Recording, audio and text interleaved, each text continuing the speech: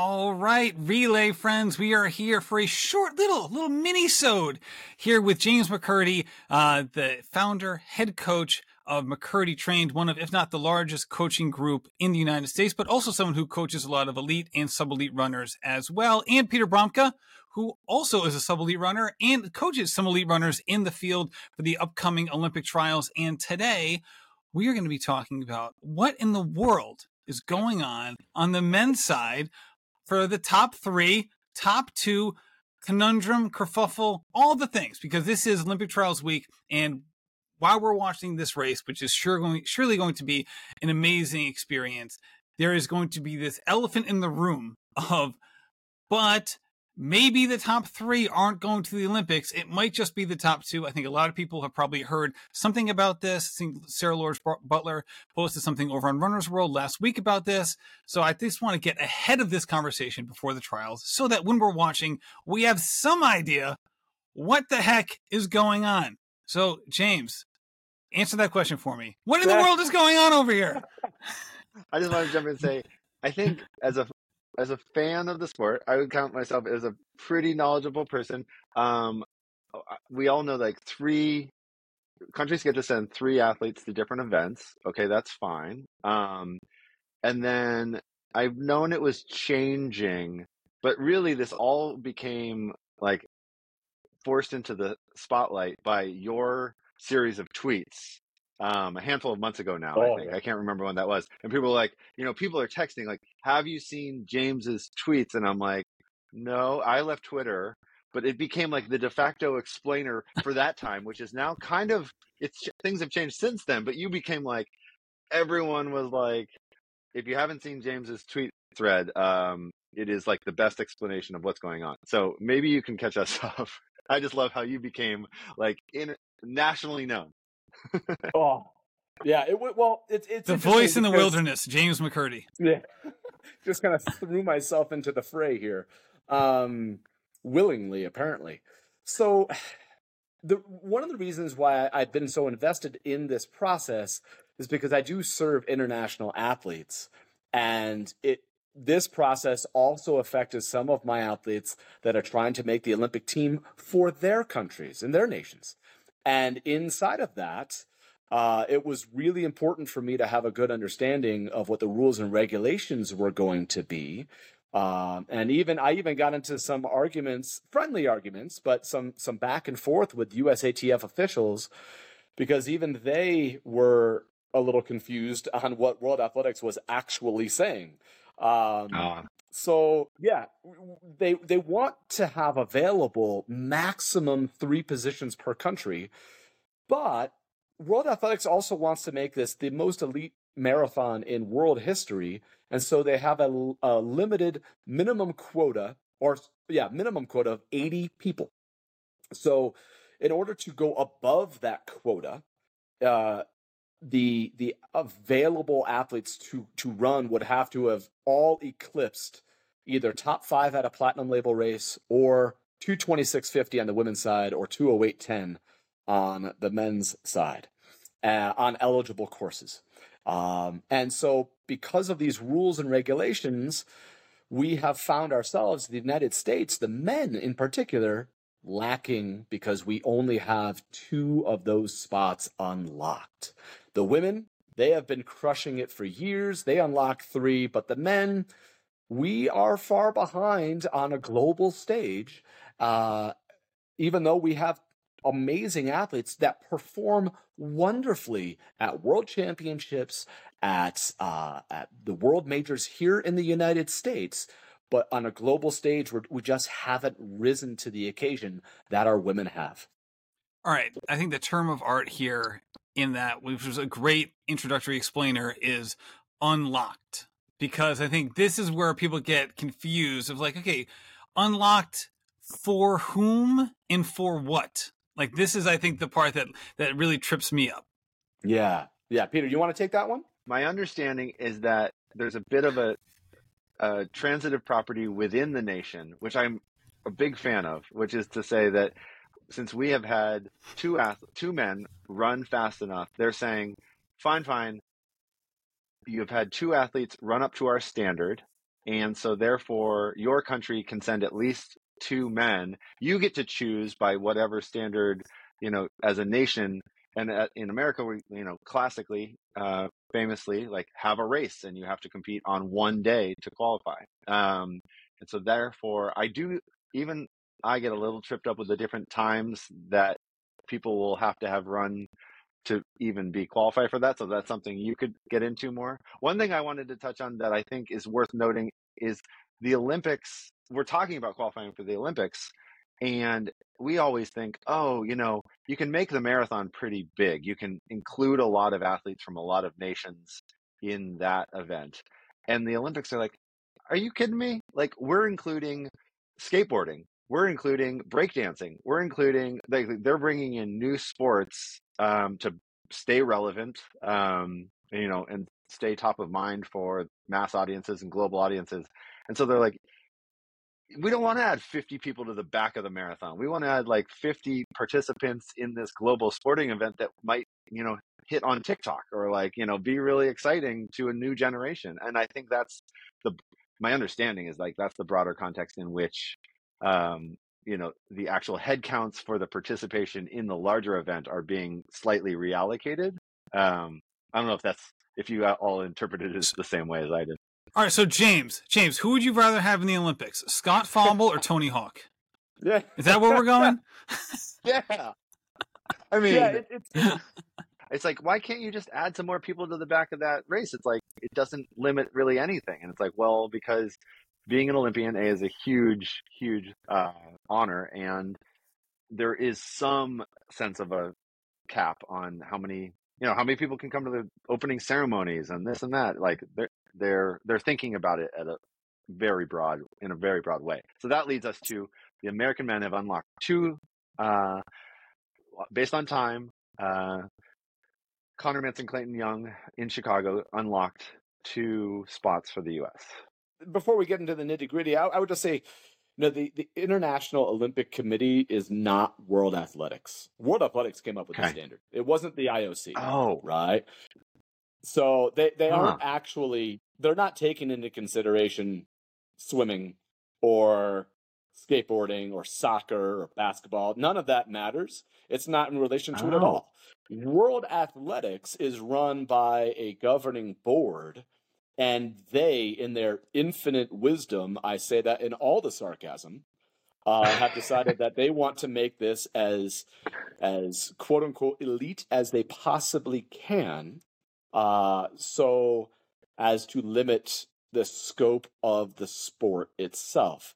It's a reason why they are also forcing any of the qualifiers to be on World Athletics certified events, as well as events that are on their own calendar. They're trying to squeeze everything into their own governing system, which I don't think that portion is inherently bad, because it does make everything on an equal playing field.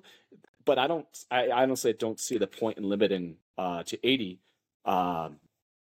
They also used the ranking system. They expected that 50% of the field would come from the rankings, and almost for the women's field on a global setting, almost 0% are going to come from the rankings. There's only like 7 or 5 spots left on the rankings, and there are 46 more marathons left to fill those 5 spots. No one is going to get in on the rankings on the women's side, and on the men's side, there's 16 spots left, and again, there's 40 some odd marathons left. Very few men are going to get in. Certainly not 50%. It's going to be like 4 or 5 people total. Okay, that's helpful. I stand corrected. That's really helpful context for how this came about. I do want to say, for anyone listening, you might be vaguely aware of this idea of a global list, because I wanted to touch on that. My understanding is World Athletics moved towards saying we'd like some people to qualify for things based on time, and then we'd also like to have a chance to have head-to-head, or not head-to-head, global ranking be a way that you qualify for these championships.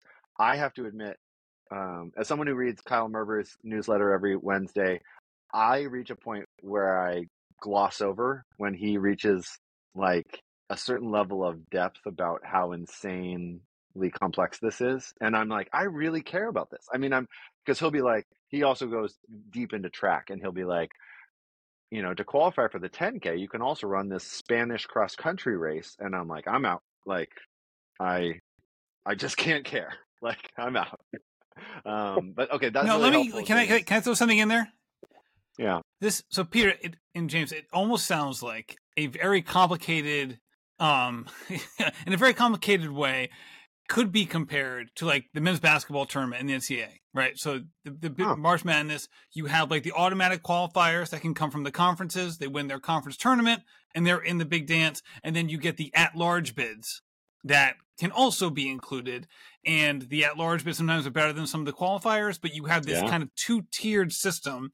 In order to get an at-large bid, you have to be a good team. And there's different ways of proving that someone is a good team, whether it's the computer rankings, their win-loss record, their strengths of schedule, and stuff like that. Is that an apt comparison, or is that not quite hitting the mark either, James? No, I think that's pretty close, right? Like I was talking about this just last night with a friend, because my athlete from Lesotho just qualified for the Olympics. Like he made it. He is the first one in on rankings because he's 64th before January 30th. So we're going to the Olympics, and he made it into it by the secondary on the rankings, and he was the first ranked athlete. He's the best ranked athlete that didn't have the automatic time.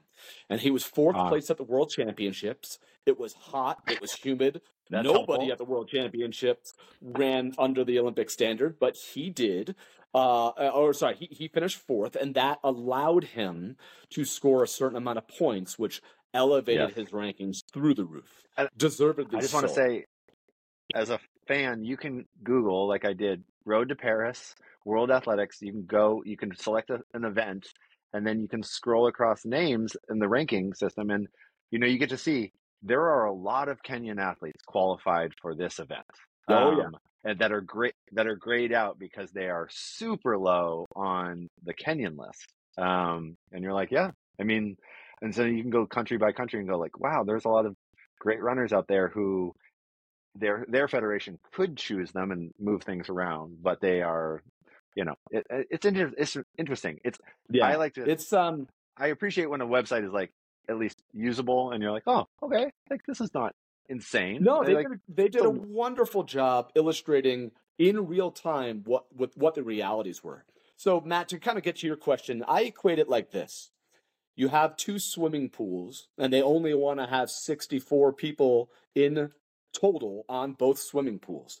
If you run the time or a place at a major event, then you are in Pool A. If, though, you don't run the time, then you're designated into Pool B.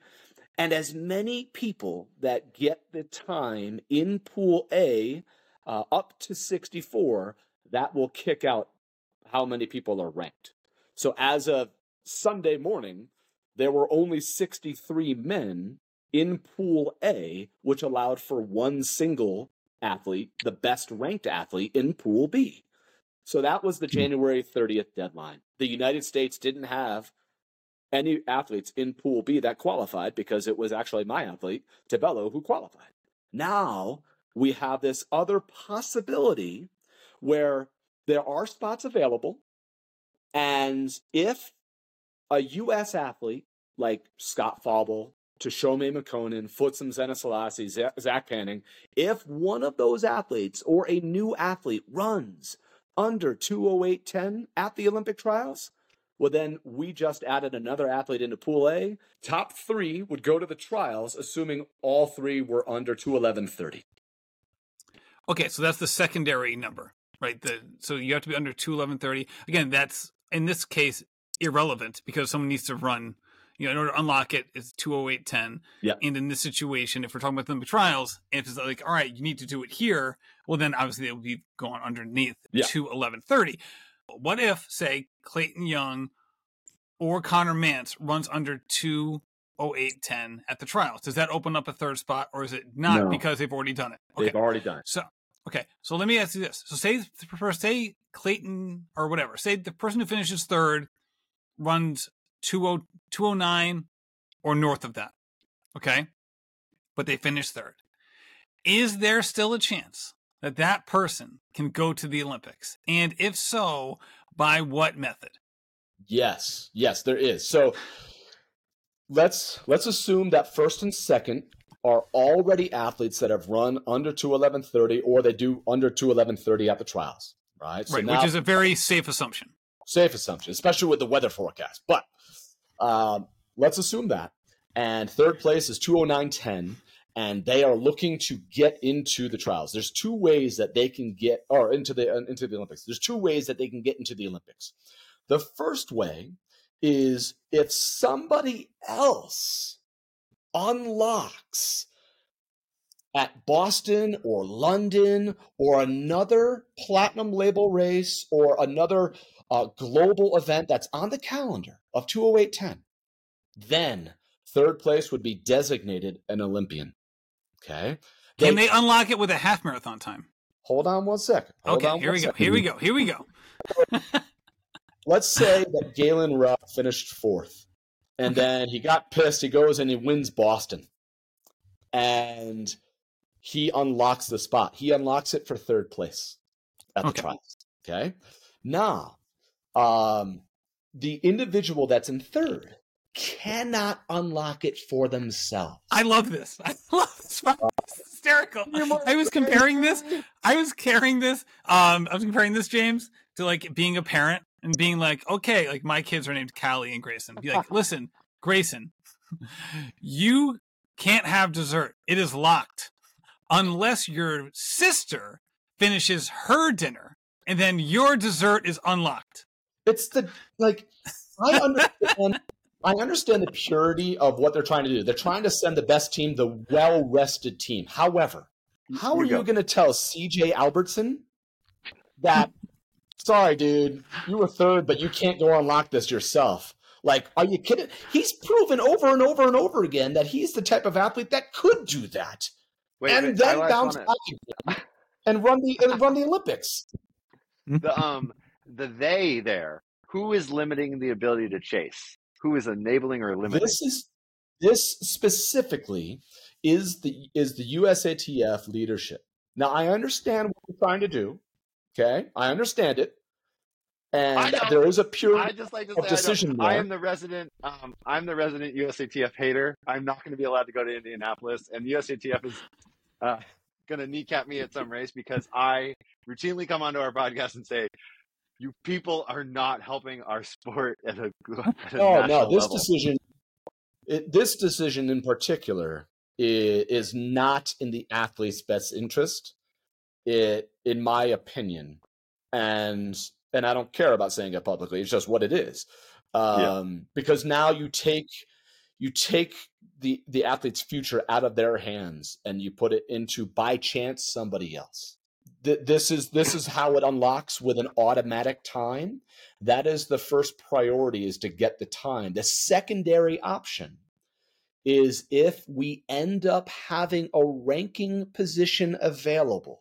That means between now and May 5th, an athlete ranked in the top 80, right? That's not Connor and that's not Clayton. Okay, it has to be somebody else. That athlete cannot unlock their own ranking with a marathon, but they can unlock their ranking with a half marathon or a 25K or a 30K. So let's give an example. I've got Nathan Martin in the field. He's what I would consider an outside favorite to be in the top 5 and potentially top 3. He's an incredibly talented runner. Now, what if he finishes third? Well, he can't go run Boston and finish in the top 5 to unlock it. He can't get the time in London because he's not allowed to run the marathon. But what if there's positions open? What half marathon events could he run? Well, in North America, between February 1st and April 30th, there's only one half marathon that is actually on the World Athletics calendar, and that's the New York City Half Marathon. So guess who? Guess who's going to be creating an event in April, just in case we have an American in that spot? Hello. Hey, I love it. I need to. I can volunteer again. Yeah, I mean, we would keep it Amazing. small. We would have to put the paperwork in literally in the next 2 weeks because you have to do it within 60 days of the event. So we have really until the end of February to get it done by the end of April. But that's a big what if because that's only by rankings. There's no guarantee rankings are going to be available at all. All right, so let's think about what I could imagine being not the most desirable from the athlete's perspective, but an incredibly desirable storyline for running fans is the person who finishes third doesn't get the standard, right? They fall short of 2:08:10. I can imagine, especially if they are, say, part of a major running brand, right?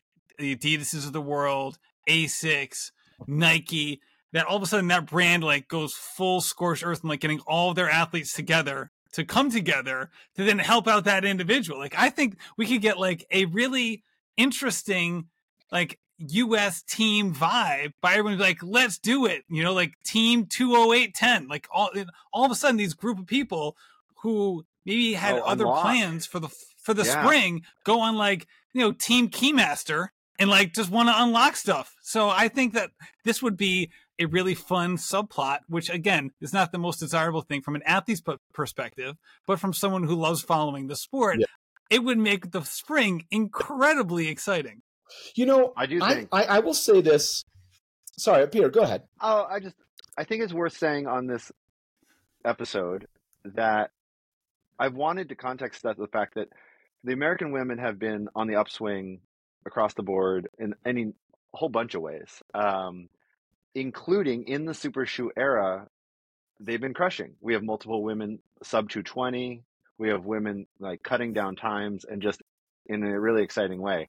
We haven't seen the same ascension of the time scale for the men. Like, yeah, there's some men, more men are sub 210. I remember Chicago, what was it like a few years ago? It was like, oh wow, quite a few men got sub 210, and that was a big feeling. And yet we all kind of know like sub 210 just ain't where it at anymore. We were hoping to see, I mean, I sat on the bus at Grandma's Marathon with CJ Albertson, and he believes wholeheartedly he could run 206 and just is so frustrated he hasn't put it together. And I think there's other American men who are like, why have I not put together a 206? So it's all to say that like the elephant in the room from a time perspective is like, it's a very hard thing to do to run 206, 207. But I kind of love this idea of like, what if there was a go for broke period of like, I mean, I would just love to see like 3 American men at London just hammering splits, being like, we're going to both we could put it under the flag of unlocking a third spot. And also just like the Olympics the roster's already been decided. And we're just going to go for broke. Now, I mean, this is like almost fanciful because as someone who's run hard marathons, if you said like, Peter, go try to run 212, I'd be like, this is not going to be entertaining. I'm going to blow sky high. So like it has to be within reason for some of these athletes, but it's exciting to think about like, could they rise to the occasion? Yeah, the women are just so much better than the men. You know, like period the end, they just are. And I don't have a reasoning behind it other than they just found a way to put up. You know, they just found a way to get it done. And I have a feeling the men are on the cusp. If Zach Panning truly ran 16 miles at actual marathon pace a few weeks ago at 4:47 a mile, guys, that's 2:05:06 pace, right? Like that's almost a minute faster than American record pace, right? Like if Connor Mance is in that same fitness, if Tashome McKonen can manage to understand how to digest fuel, if Scott Fauble didn't have his fueling issue in Berlin, I think we are on the cusp, if not at the trials, really close to seeing what it is we are actually capable of. But I also think we have an American obsession with quote unquote racing rather than time trialing. And it's kicking us in the ass when it comes to performance. We're obsessed with racing all the time, race for placement. World Athletics has decided that time is the entire focus, right? Yeah. That's what they've decided. Do you think that they're going to stay with 208.10 for LA 2028? Hell no. That standard is going to be like 206.30. We got to get out of this racing mentality and start putting up the times that the rest of the world is doing. And we're just falling behind. We have this mentality of just racing, win the race. And it doesn't matter if you won the race or finished 20th. If you ran 206.10, you just set one of the best marathons in U.S. history, right? Like, get the time, worry about the race later. Unfortunately, at the trials, there's a little bit of both going on. Yeah, and they don't have to be mutually exclusive because, I mean, shoot, for the World Marathon Majors, it's both, right? You don't see 207.40 winning any of them at this point, unless it's Boston and it's crazy weather. So with all of that being said, James, we said this was going to be a short episode. We're going to cut it right here because it's at the 30-minute mark, so we can be honest with our listeners. But thank you so much for coming on, for shedding light on this, on what it is, what it isn't. I will say we almost had a very similar situation 4 years ago. But then was it the race, the Olympic trials was then deemed, was it a gold race at the time? So then it automatically made it top 3. It didn't matter. So we basically kicked the can 4 years down the line with all the stuff that we're talking about today. But this almost happened 4 years ago, but thankfully it didn't, just for our own mental sanity. There's a reason it will not happen this time. And the reason it happened 4 years ago was a man named David Katz, head of the World Athletic Competition Committee. He's the one that got the U.S. trials a gold label designation and saved the men's trials because we finally had enough men that qualified. But platinum has very specific rules and regulations about what type of caliber athlete you need to have. And we don't have it. We just don't.